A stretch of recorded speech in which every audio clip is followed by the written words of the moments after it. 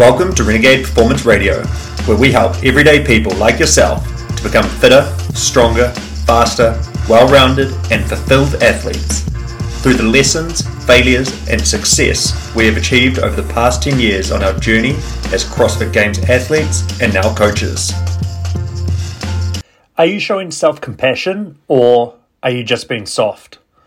What actually is the difference between the two, and when is it the right time to use each of them? Over the holidays, I had a bit of an interesting internal dialogue, and that was a conversation about self-compassion and being soft on yourself. And so I just wanted to get some thoughts down and out about the two of them. Recently, I've seen a lot of social media out there that discusses self-compassion. There was a lot of this during COVID, all of that time, and a lot of self-love stuff as well. And I was contemplating if it is sometimes becomes a crutch for some people and goes too far where it's no longer actually helping them anymore, and they're actually just letting themselves off the hook and letting themselves off from achieving what they truly want to achieve for themselves. So, in other words, they just become soft, or they're being too soft on themselves. Now, I like to think of most things as a bit of a scale. You're not necessarily one or the other, but you can lean more towards one or the other. And this conversation or this internal dialogue, it actually came about because of my own life, and that's where I think about most things, about how things are affecting me. And I personally think at times in certain areas of my life, I have allowed myself to kind of slip into this trap, and so I wanted to dive into each of them. So let's just discuss the actual terms, or how I define the terms. So when we're talking about self-compassion and being soft on yourself, they can have similar qualities, such as being kind and understanding towards yourself, but they also have key differences. Self-compassion involves treating yourself with the same kindness and understanding that you would offer like a friend or someone who's going through a difficult time. It also involves recognizing that failure and suffering are a universal part of the human experience, rather than just being a personal failing. And then being soft on yourself, that implies that you're not holding yourself accountable for your actions, or that you're not pushing yourself to achieve goals, especially when you're facing adversity. It can also imply that you're being like kind of over lenient and forgiving towards yourself in terms of accepting maybe a poor performance or avoiding challenges. Whereas now self-compassion, that encourages you to take responsibility for your actions, and it also encourages you to be more resilient and motivated towards achieving your goals. So the main difference that I see between self-compassion and being soft on yourself is that self-compassion provides the balance between being kind and understanding to yourself while still holding yourself accountable and motivated to reach your goals, whereas being soft on yourself means that you're just letting yourself off the hook for an unjustified reason. And in the pursuit of any goal, self-compassion can be extremely helpful when you experience any setback or failure or disappointment. And just remembering, it reminds you that these are natural and common experiences in the process of achieving any goal, and this self-compassion is going to help you see them through in a more positive light and not necessarily personalize them. And self-compassion is also going to help you maintain that growth mindset, which we talk about a lot, which means that you are going to view any mistakes or failures as opportunities to learn and improve, rather than signs that you're not good enough. On the other hand, there may be times when it's appropriate to toughen up in pursuit of a goal. For example, if you're constantly finding yourself making excuses or avoiding challenges, it may be helpful to find a way to hold yourself accountable and push yourself to take the necessary action.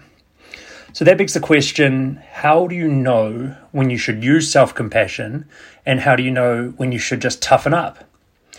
And from my perspective, the best place to start is for you to identify what you're currently doing and assess whether it's working for you or not. Now, this in itself requires a great deal of self-awareness. And a lot of people are too either busy or stressed or don't have even time to think about themselves, so they don't have the opportunity to really make this assessment. So step one in this whole process is being able to have that self-awareness. Now, when I'm working with a client, 9 out of 10 times, I'm often recommending self-compassion if they're going through a struggle. Most people who do CrossFit are already pretty tough on themselves, and that's actually part of the reason that that personality trait attracted you to CrossFit in the first place. But what I have also experienced is that if someone spends extended periods of time, and I'm talking about like months and months, constantly practicing self-compassion, then it inevitably comes some sort of crutch. And so what you need to do is ideally look out for some signs that may indicate that you've kind of let the scale or the spectrum move from self-compassion far too far across to just being soft on yourself all the time, and you're just letting yourself off the hook way too often. And so one telltale sign that you're constantly leaving goals or tasks kind of half finished, or you're making excuses for why you didn't achieve them. Now, sometimes these may be justified, other times they may not be. But if this is happening all the time and you're never accomplishing anything that you're setting out to achieve, and this can be in multiple areas of your life, then this is definitely a sign to watch for that you're being a little bit too soft on yourself. Number 2, which is pretty much a result of the above point, is you're not improving or you're actually getting worse. And so what I mean by that is if you've been stagnant for a long time and you're in the pursuit of being better, you're in the pursuit of any goal, and you're not actually seeing that improvement, then there's a chance that you're using a little bit too much self-compassion, you're letting yourself off the hook too much.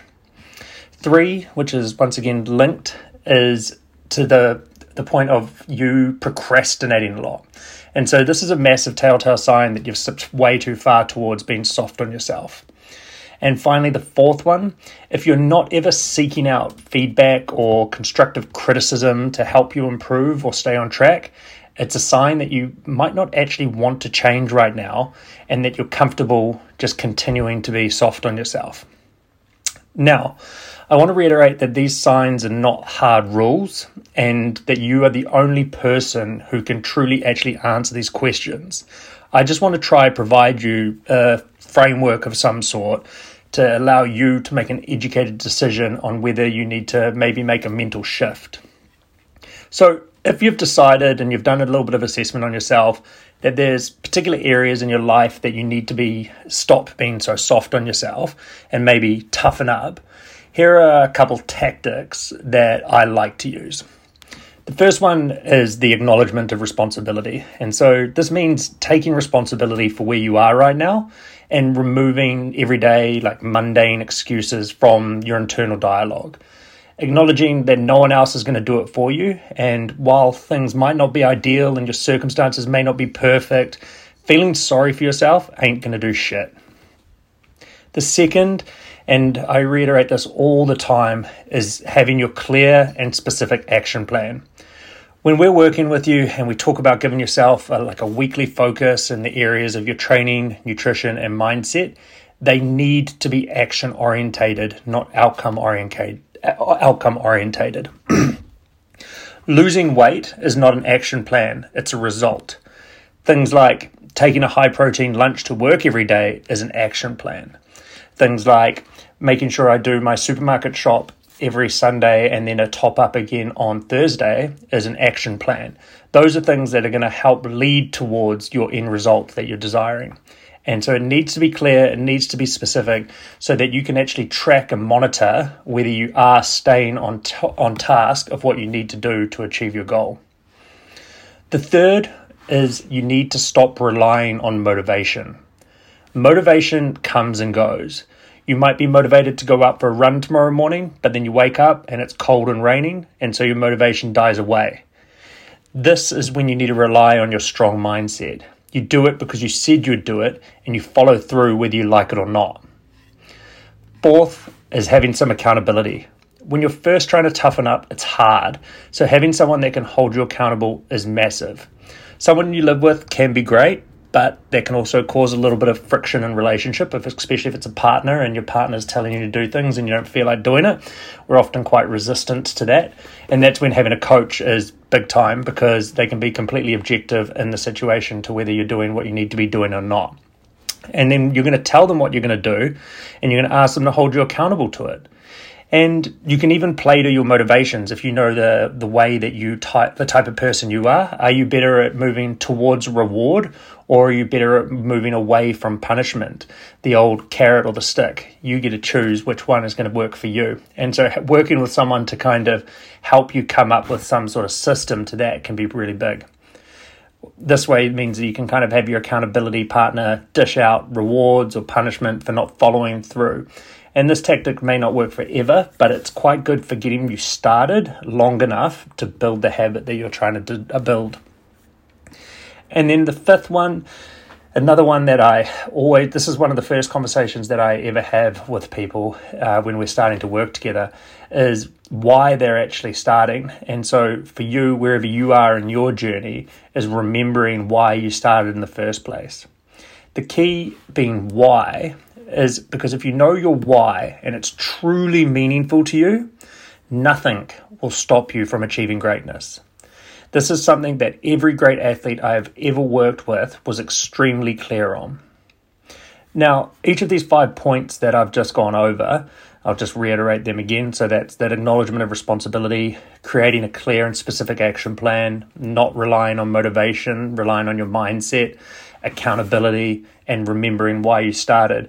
Each of those is like a full podcast on their own. And a few of those topics I actually have covered in previous episodes. So you can go back through and I elaborate on each of them if you want to dive deeper and actually search through them and have a look at the different ones that we've got there and actually dive into them and figure out how you can actually implement that in your life.